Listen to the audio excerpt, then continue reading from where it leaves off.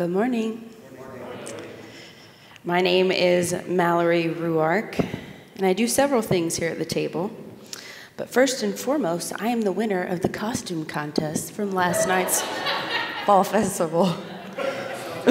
Self-proclaimed, because I was the only adult who dressed up. I have no regrets. I'm also the co-director of discipleship here with Deb Sternke, and I'm currently doing my supervised ministry here at the table. Heyo. This morning, I have the privilege of proclaiming good news to you in the name of the Father, Son, and the Holy Spirit. Amen. My grandmother is spicy. Her name is Claudia Maroney. She's German-Irish, very excited about the Irish. Her vocals, thunderous. Her hair was fiery red. She had these bougie gold shoes she loved to wear all the time. And she knows how to lay down a ruler too. So much so that my dad renamed her Claudia Law. You need to know how to wash her dishes? She knows. You need to know how to edge her property line just right? Claudia will let you know real quick. You need to know how to merge her car onto the highway successfully. You guessed it, backseat driver Claudia Law has your back. My dad naming my grandma Claudia Law is a family trope. It's a caricature of my grandmother. It in no way defines her entire personhood. It's a way of teasing my grandmother because she, like many of us in my family, have an opinion or two. But what happens if the trope of Claudia Law becomes the only lens that I have for understanding and knowing my grandmother? Sure, the trope brings us a lot of laughs. But if it's the only way I engage in knowing her, I miss out on layers and layers of goodness of who my grandmother is. Might I suggest that we do this to God? Church, today we proclaim the good news that you don't have to live in fear, that God is going to chastise you if he hasn't taken a daily dose of Jesus. All scripture illuminates that the divine is the same yesterday, today, and forever, actively pursuing and caring for the people of God. Church, today we are invited to untangle ourselves from the religious tropes that hold us captive from the good news that God is like Jesus. The Jeremiah passage today at first listen can sound a little edgy. There's children's teeth set on edge, plucking and breaking, and all shall die, new covenants. The book of Jeremiah as a whole can feel a little tense, and so the passage can get a bit confusing. And I'm wondering if when we read these passages that don't immediately translate to our modern lenses and understandings, do our religious tropes create lenses and understandings for us? I'm going to propose yes, or else my sermon is done. And what's the lens that pops up for you when these types of verses come up? For me, it's sinners in the hands of an angry God. The book of Jeremiah gives insight into rampant social injustice happening in the marginalized peoples, specifically to widows, orphans, and immigrants. Injustice is unrestrained. Our passage today comes before the Babylonians take the Israelites into exile. In the face of layers of injustice being done to the Israelites and the injustices done by the Israelites, Jeremiah is proclaiming God's justice, hope, and love for them. Before the Israelites head into exile, Jeremiah is reminding the people of God's faithfulness here. in the midst of certain tragedy, God's love and justice are being proclaimed.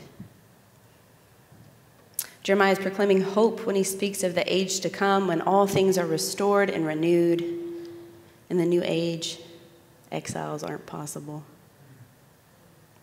The new age brings new covenant. And this new covenant that will be made isn't going to be made so that God can tolerate the Israelites. The new covenant will be made because the stakes will have changed. God will fulfill his promises of justice and reconciliation to his people and the world. The new covenant is needed because all will be right in the world, because God will have fulfilled the promises he made in the first one. Friends, the Old Testament is not a book that encapsulates an unhinged God. When we take off the lens of religious tropes that we've been handed down, we can see the reality of the character of God. This is God advocating for his people to join him in the justice and mercy of the kingdom of God. It is a call back to Torah, to communion, and engagement with the divine. Psalm 119, verse 97 says, "Oh, how I love your law." Verse 103, "How sweet are your words to my taste, sweeter than honey to my mouth." Friends, what's a religious trope that usually accompanies the law? Stuffy religion. Religion that holds you hostage to rules and regulations. Religion that leaves you beaten down and overwhelmed and very aware of all of your shortcomings. Anyone experienced this before? Me too. Clearly, the author of 119 loves God's law. It says, "Oh, how I love your law." If we set aside our modern trope of what the law is, maybe we can understand where this author's coming from. To the Jewish people, the law is a sacred covenant of the promise of God's faithful presence. The law is promises of deliverance, justice, for things to be made right in the world to come. The law is the promise of divine communion. These passages, they reiterate our good news, that God isn't just royally perturbed until Jesus comes along. God is like Jesus, and we can see that through all of Scripture. This week's gospel passage feels a bit like a part 2 from the sermon I preached a few weeks ago. In this passage, I'm making new notes over here. Jesus is again revealing the character of God. The unjust judge isn't a teaching on how to pray hard enough to get what you want from God. I was taught that a lot growing up. That this was a lesson on breakthroughs. They taught that because the woman persisted in asking the judge what she wanted, she got it. The good news was supposed to be that you get what you need from God if you're willing to put in the time, the work, and if you had the faith. Might I say, eloquently and incredibly academically, that message is hot garbage. The message here instead is Jesus reminding his listeners that they know through the Torah what justice looks like. They know through their own stories passed down through the generations that God is a just God, a faithful God, even when we are not. Jesus says, if an unjust judge will grant justice, how much more then will God, a good judge, grant justice? God doesn't withhold justice from the people. And even better news, kingdom justice looks nothing like worldly justice. Jesus isn't shaming his people because they've forgotten what God is like. No. Jesus is reminding them that their own religious tropes and circumstances don't have to inform their understanding of God. Jesus is reminding his people that God did not forget or abandon them in the past, and he won't do it now. Under fear of the Babylonians or fear of the Roman Empire, God does not abandon. Friends, when we drop the religious tropes that we have been handed down, we can see the thread through Scripture of a loving, just God delighting in and pursuing his people. Church, today we proclaim the good news that you don't have to live in fear, that God is going to chastise you if he hasn't had a daily dose of Jesus. All Scripture illuminates that the divine is actively pursuing and caring for his people. Friends, as I wrote this sermon, I had a lot of tropes to choose from. Growing up, I was part of the Jesus is my homeboy movement. Y'all know what I'm talking about. Father Ben knows. Self-proclaimed. Jesus' face on a pink shirt was usually hanging up at the Journeys. You did like a little dance because you're like, the kingdom of God's breaking through at the Journeys. Y'all, I still love Journeys. But what's the message there? Relationship over religion. And it's a perfectly fine message. The intent and the mission here are good. Don't get so caught up in the customs that you lose sight of being delighted in by the creator of the universe. Yes. As much as that trope helped many of us see an approachable Jesus, what does the trope take from us? For me, the trope did help me get in touch with my emotional connection to Jesus, but it further distanced me from the understanding of who God was. I had learned that God was a mighty smiter, ready to annihilate me if I didn't stay under the umbrella of Jesus. It furthered the agenda that God was ready and willing to teach me a lesson through shame and torment if I didn't take my safety blanket, Jesus, with me.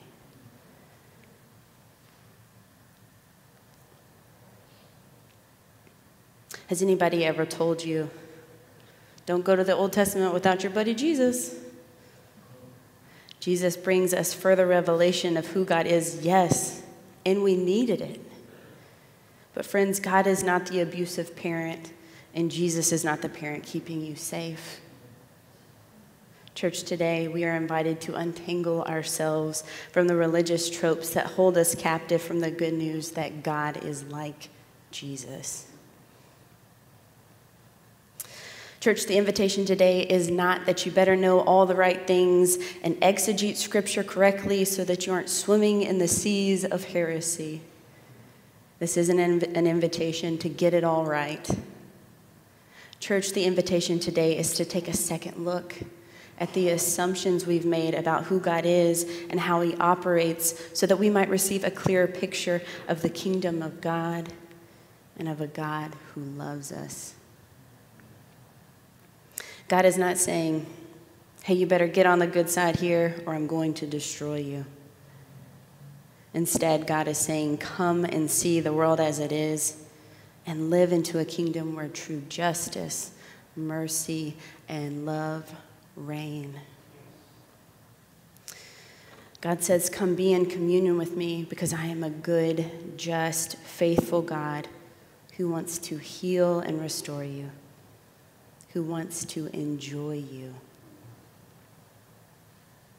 I want to suggest that when we second guess the religious tropes that we've been given, when we see the character of God more clearly as a loving and tender God, we can begin to consent to the fact that the divine really does delight in us. Friends, what are the understandings, doctrines, and teachings that leave you wincing towards God? Where do you need fresh grace to see the true character of God in your life? What is the area of your life that you believe you have to hide from God to stay in his good graces?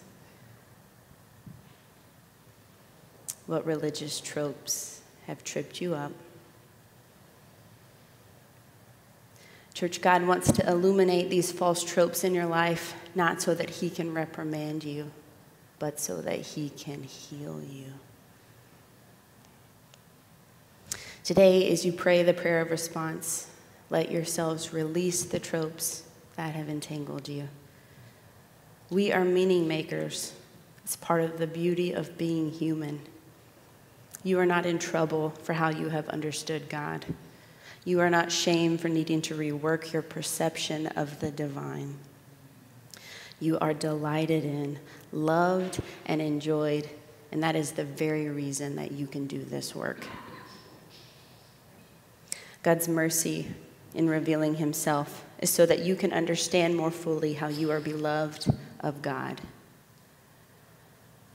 Church, does your head know that God is good, but your body and your spirit still struggle to believe it? Mine does sometimes. Friends, I invite you to use our prayer of response as a way of embodying this good news. Release the unhelpful views of God and rest in the knowledge that God is a safe place for you today. As you receive Eucharist today, receive the host knowing the Creator of the universe deeply loves you, meets you where you are, and is advocating for justice, mercy, and love in your life. In the name of the Father, the Son, and the Holy Spirit. Amen. Amen.